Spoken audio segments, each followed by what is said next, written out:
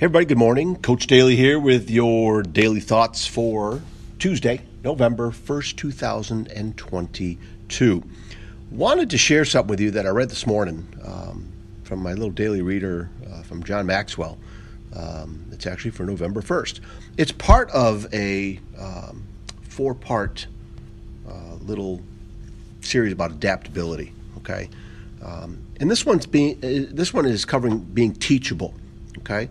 So I want you to think about, how are you teachable as far as picking up new skills, right? Diana Nyad said, "I am willing to put myself through anything. Temporary pain or discomfort means nothing to me as long as I can see that the experience will take me to a new level.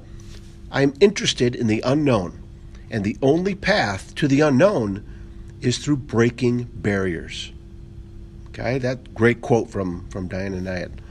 Adaptable people always place a high priority on breaking new ground. They are highly teachable. Now remember, Diana Nyad, swimming oceans, I think it was between Key West and Cuba. I don't know if it was the English Channel, but, that's some pretty grueling stuff, right? What are we trying to do in our lives, and how can we become more teachable? How can we become somebody who learns more? And when we meet up against something that stops us, how can we break through that barrier, right, to just go to that next level and learn even more, right? I know I need, and this comes from a teacher, I know I need to be even more teachable than I am now.